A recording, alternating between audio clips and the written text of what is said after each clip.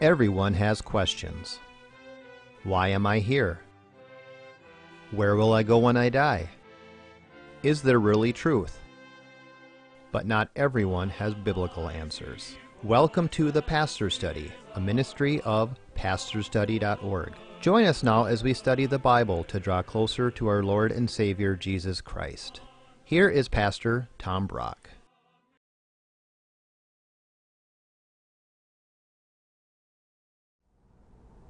Welcome to the Pastor Study. Today's program is going to be just a little different than usual.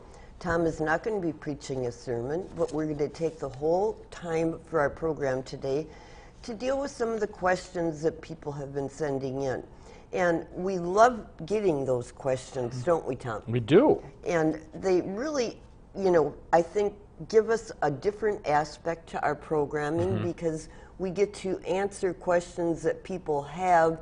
And maybe we create some more questions sometimes, too, that people will look a little further into their Bibles and discover things and that. So today we're going to start off with some of the questions that people have sent and some other things that we've talked about that we haven't fully covered before. In 1 Corinthians 14, 34 to 35, it says, why does Paul say that women should stay silent in the church? And the context there is saying, and this is also from 1 Timothy chapter 2, women can do all kinds of stuff in the church, but the one thing they're not to do, they're not to preach over men or exercise authority over men. So Jackie, even though a lot of denominations now have women preachers and women elders ruling the churches, Paul wouldn't allow it in 1 Timothy chapter 2 or in 1 Corinthians 14. And why is that? It's not that men and women are not equal. We are equal, but we're just different. We have different functions in life. So, and I'll tell you, Jackie, I went to a liberal seminary, and they taught women preaching over men is fine, because when Paul wrote 1 Corinthians chapter 14, or especially when he wrote 1 Timothy 2, women weren't educated back then. So because they weren't educated, they shouldn't be preachers. But now that we have education, Paul would be fine with women preachers. I never bought that argument. And here's the reason. 1 Timothy chapter 2, quote, I, Paul, do not allow a woman to teach or exercise authority over a man. For, now he's going to give the reason. It was not the woman who was created first, but the man was created first. Not the man who fell into deception, but the woman, talking about Eve. Not a word about education, not a word about culture. It's about the way God made us. So, Jackie, I think that because of the way God made us, men are supposed to be the preachers over the church, and women are not to preach over church. But in the early church, there were women that preached and you've got women. The first woman to preach the gospel, in one sense, was Mary running from the tomb saying he is risen. I've seen him, So in that sense, of course, but I'm talking about the person who's doing the Bible teaching over adult. I think women can teach children, women can teach women, but Jackie, if a woman's got a teaching gift, like I can think of somebody today, she's a woman teacher, and she's gifted, but I just wish she would call herself a woman's minister or whatever, and do the speaking to the women, because it doesn't work well when a woman is preaching over adult men. And again, this is what Paul says in 1 Timothy chapter 2. It's just something about the way we're made. Okay, let's go off on a different track. Can a Christian gamble? We now have like state lotteries where you can buy jackpot tickets to win a Powerball from a Powerball and that. Is it wrong for Christians? Well, full disclosure here, Jackie. Okay. My dad ran the racetrack in Omaha, Nebraska, the Exarban racetrack. And so I was raised with gambling. And is there a verse in the Bible that says it's a sin to take $20 to the racetrack and do that for entertainment for a few hours? I don't know that there's a verse that says gambling is a sin. I will say this. Sometimes I've walked through a casino to get to the all-you-can-eat buffet, and I don't personally gamble, but it is so depressing to see all these people, most of whom are elderly, going like this at a slot machine. It's like there's got to be more to life than this. And so if it's an addiction, it certainly is a sin. Stay away from it. Is it a sin in itself to gamble? Some Christians would say yes. Some would say no. I think you got to be awfully careful. It's God's money. Why aren't we giving more to missions? That kind of thing. But you can say that about anything, Twinkies or whatever you want to eat. So, I'd have to let that. When the Bible is clear, we need to be clear. When the Bible is fuzzy, we need to be fuzzy. Is the Bible clear that it's a sin to gamble? I don't know that it is, but other Christians smarter than me would say yes, it is. So. Okay, but if a person does win, should they then tithe and Well, give a percentage back to God? I think the way this person asked the question, it was, if I do win the lotteries, and I tithe it, then am I okay? Well, here's the deal: if you believe it's a sin to buy a lottery ticket, then you don't buy it. You just don't do it. Whether you tithe off of it or not. So I think that's the better way to put it. I mean, Jackie, these questions we're doing right now, I spoke at a church in California. And they had a bunch of Bible questions. They wrote them down. So what we're doing right now, these questions are from this church in California, and that was their lottery. Maybe there's a difference because of the geographical area. We're in Minnesota Yeah. filming here. I don't know. California is a little kind of a different type of a state. Yeah, I think they have the lottery, though. So. Okay. We know the sixth commandment tells us that thou shalt not kill, but can a Christian justify turning to guns for self-protection? All right. I'll tell you why this question came up. I was asked to speak at this church in California. I know the pastor there, and he had me come out. And he has a gun, and he likes to go target shooting. And this person in his congregation thinks it's terrible that the pastor owns a gun. I think her belief is we should trust God to protect us, don't buy a gun. So he wrote up a little something for me on why he thinks it's okay to have a gun. This is him talking. You see Psalm 82, verse 4, rescue the weak and needy, deliver them out of the hand of the wicked. Proverbs 24, deliver those who are drawn toward death, hold back those who are stumbling to slaughter. Listen to this from Ezekiel 33. If the watchman sees the sword coming, the attack, and does not blow the trumpet so that the people are not warned, and the sword comes and takes any of them away, that person is taken away in his iniquity, but his blood I will require at the watchman's hand. And get this one, Jackie, Exodus 22. If the thief is found breaking in and he is struck so that he dies, there shall be no guilt for his bloodshed. In other words, if a thief is coming in your house and you got to protect yourself, you can do that. Couple more from Psalm 144. Blessed be the Lord my rock. David talking, King David says this. God who trains my hands for war, my fingers for battle. He subdues people under me. So David was anointed by God to protect the promised land. And then you've got in the New Testament, the soldiers saying to John the Baptist, what should we do to be following the Lord? And he doesn't say stop being a soldier. He just says don't extort money out of people. So I think you can make a defense that defending yourself is okay. Jesus talks about turning the other cheek, and that's true. Generally, Jackie, in our lives, we should not be defending, always arguing and defending ourselves. But is it wrong to kill Hitler if he's killing 6 million Jews? I think it's okay to kill Hitler. Okay. All right. We talked about the gun thing but what does the Bible teach about suicide, though? Yeah.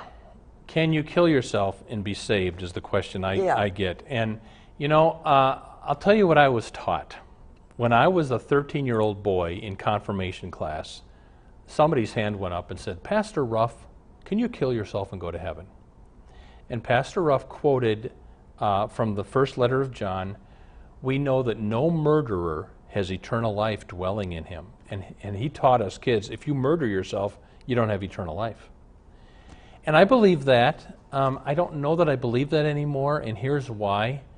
The reason people say you can't go to heaven if you commit suicide is because you don't have time to ask for forgiveness. Well, everybody's going to die without having had time to confess every sin. I mean, Jackie, we don't know half of our sins, but I can guarantee you will die and I will die without having had time to confess all of our sins. Our salvation does not depend on that. It depends on grace, on Jesus on the cross and what he did. And you know, Jackie, when Jesus died on the cross, he also died for the sin of suicide. Jesus said there's only one unforgivable sin, and he didn't mention suicide. He mentioned the blasphemy against the Holy Spirit. So I think it's a sin to kill yourself, but I think there are people who have done that and they sinned, who knew the Lord, and they did something evil and stupid in their last breath, but they knew the Lord, and I believe Christ paid for that sin, and they're forgiven, and I believe they're in heaven. That's my understanding. You know, Pastor Brock, it's funny, though, because we have people that talk in this day and age about God being so merciful in that, but you have nations like Africa that children are starving to death and they're not getting fed, but they're not hearing the word either. That's our fault that we aren't getting the message out, isn't it, to these countries that don't know? Well, there's a story. Was it China? That some missionary years ago comes to this village in China and tells people, Christ died for your sins and rose from the dead. Believe in him, you'll be saved. And this one villager is so excited. Oh, really?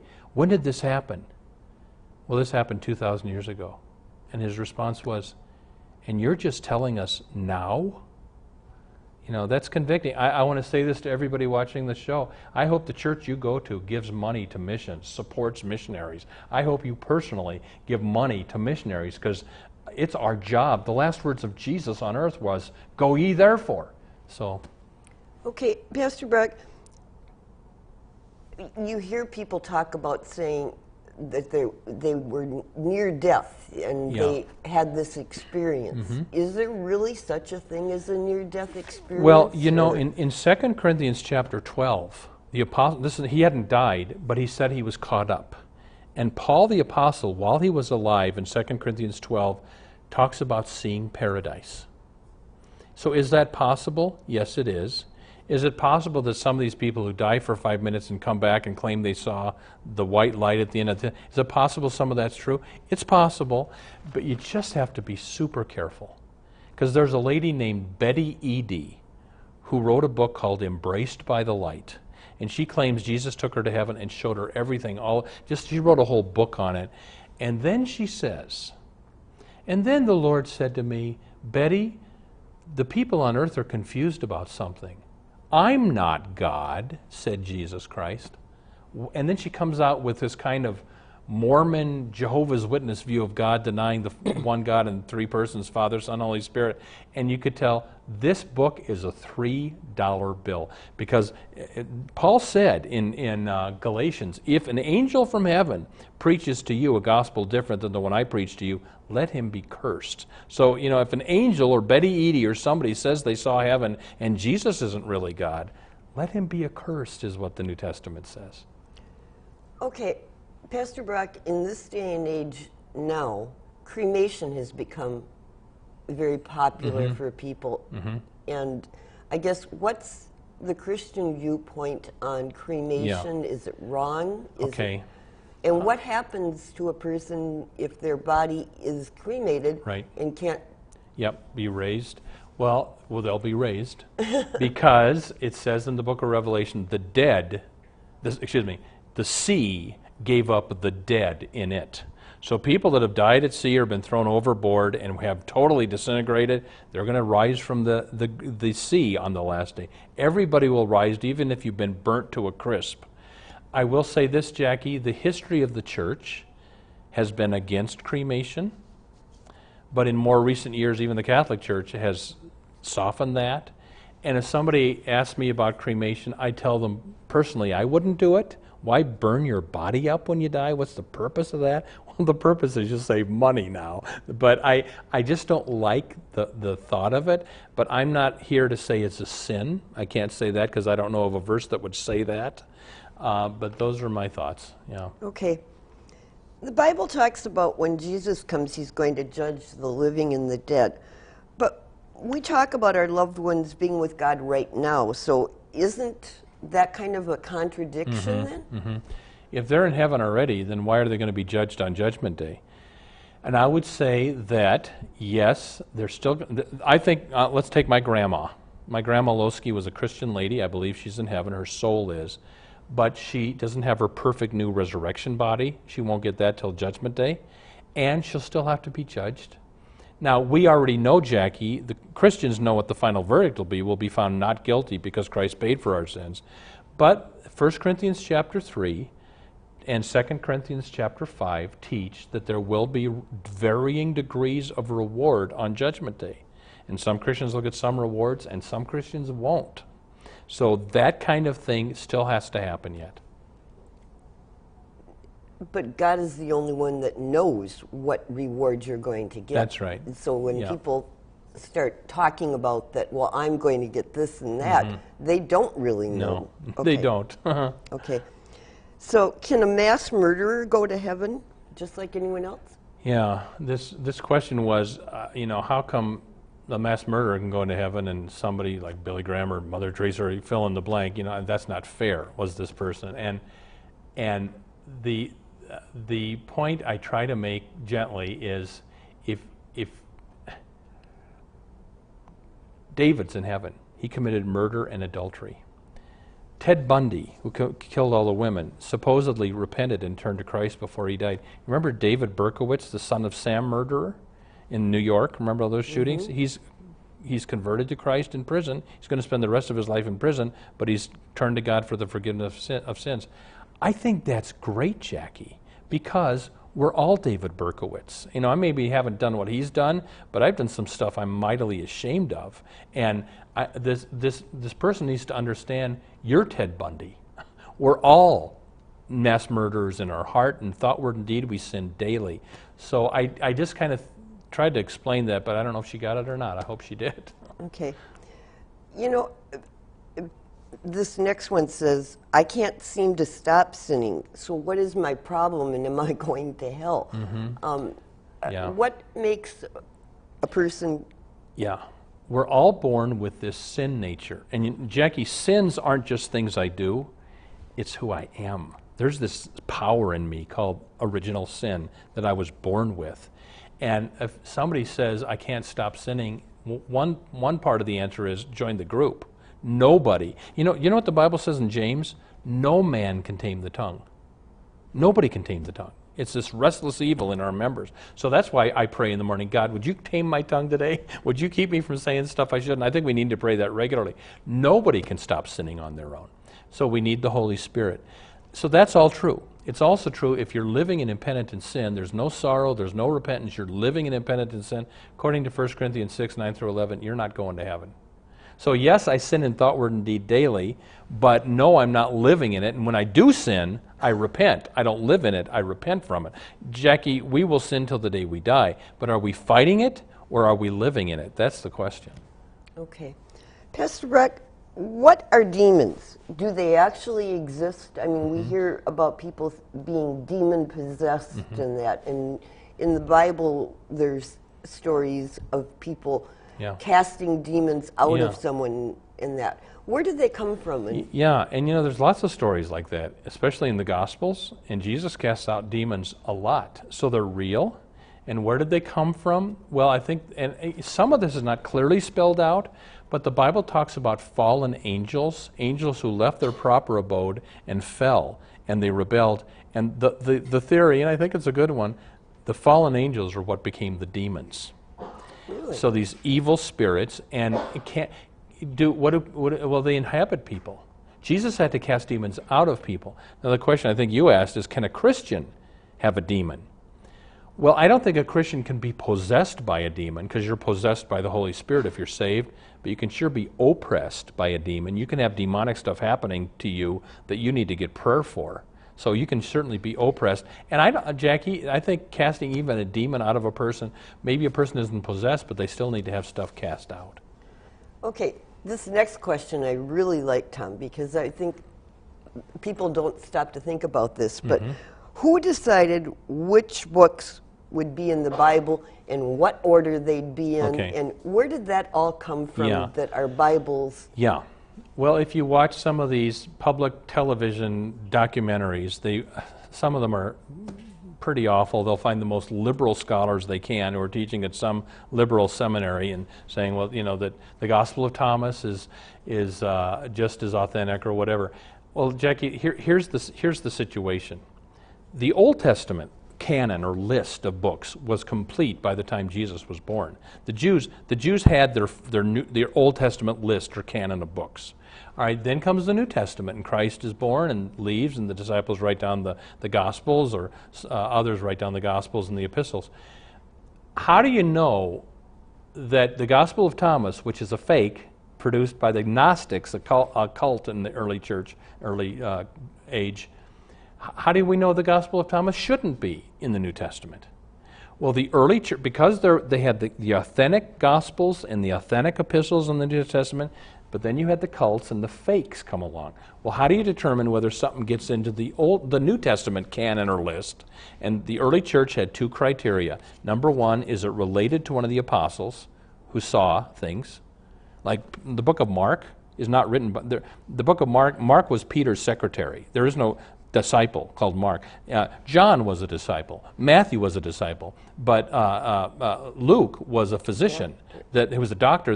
He wasn't one of the 12. So it had to have a connection to one of the original disciples, and it also had to have proper doctrine.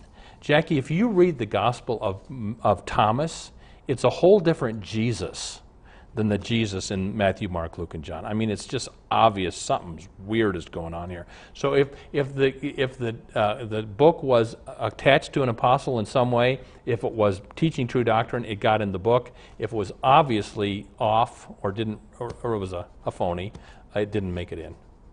And we trust the Holy Spirit led the early church in all that guidance.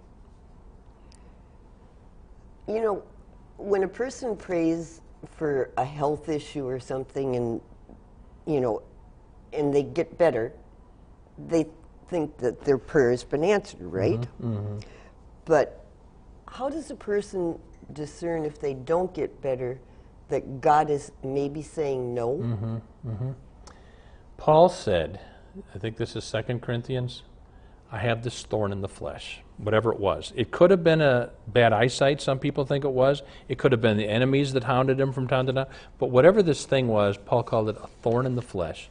3 times I asked God to take it away, but God said, no, my grace is sufficient for you. It'll keep you humble, Paul, was God's point. So, Jackie, I think, for instance, I've got a problem with my shoulder now, and I've been praying and praying for God to heal that. And, whether he will or not, I don't know. Paul finally discovered somehow that God was going to have the thorn remain. And so I think you keep praying until you somehow realize that it's going to stay. I don't know. Pastor Brock, can you differentiate between the Old and the New Testament as far as how prayer was it done? Done? Mm-hmm. Because it seems to me that there's a lot of differences. Well, if you want to know how people prayed in the Old Testament days, you read the book of Psalms. A lot of those are prayers. And a lot of them are very much like we pray. The difference between the Old Testament prayers and the New Testament prayers, we more specifically pray to God as our Father. God is mentioned as Father only a few times in the Old Testament. New Testament, Jesus teaches us to pray, our Father. So when we pray, we normally pray, Heavenly Father, etc. And then the other big difference is, in the New Testament, we pray in Jesus' name. They didn't know that in the Old Testament, so they didn't pray that way. Okay, let's talk about a big one. Mm-hmm. Predestination. Okay. We could do a whole show on this one. Okay. I know, that's what I was thinking. How many minutes? We've only got about 3 minutes. Can you differentiate first of all, what is predestination? To what degree does God plan and direct our lives? Mm-hmm. Or where did predestination, the teaching, come from? Well, let me shake some people up and say, I don't believe in free will. I don't believe I, on my own power and strength, can come to my Lord Jesus Christ or believe in him, but the Holy Spirit has drawn me. I'm quoting Martin Luther from 500 years ago. And where Luther got that, St. Augustine in the 400s believed in predestination. If you read Ephesians chapter 1, it teaches predestination. Especially read Romans chapters 9, 10, and 11. That's the Bible's fullest teaching on predestination. And predestination means this. Jackie, the reason I'm a Christian, you're a Christian, is not because I chose God. He chose me. And Jesus said in John chapter 15 to the disciples, "You did not choose me. I chose you." So, Jackie, I think the only reason I'm a Christian today, and the only reason I'm still a Christian today, is God not only chose to save me, He's choosing to keep me saved. That raises all kinds of difficult questions about, well, then why doesn't He choose everybody to be saved? Well, all I know is He's got people that He calls, redeems, and predestines. Ephesians chapter 1, Romans chapters 9, 10, and 11. Okay. Yeah, we could do a whole show on this one. Yeah, well, I think people, it's probably getting to be with some of the things that are the phony preachers and everything and that, Yeah. that people are kind of looking more at predestination as a thing that not biblically looking at it. Right, that's right.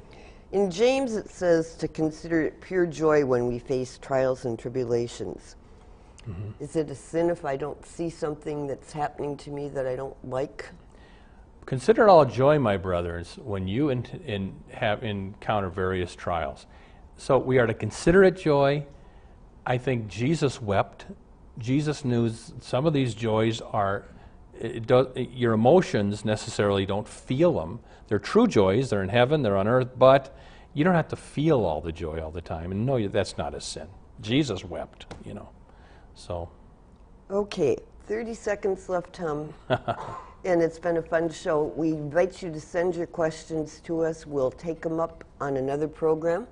And we pray that God would be with you this week, granting you His richest blessings until we're all together again next time. See you again on the Pastor Study. Thank you for watching the Pastor Study. You can watch more of our programs at pastorstudy.org. We are on the air preaching the gospel of Christ because of our generous support of you, our viewers. Would you consider supporting our ministry? You may do so at pastorstudy.org or write The Pastor Study, P.O. Box 41294, Minneapolis, Minnesota 55441. May the blessing of our one triune God, Father, Son, and Holy Spirit be with you today and always.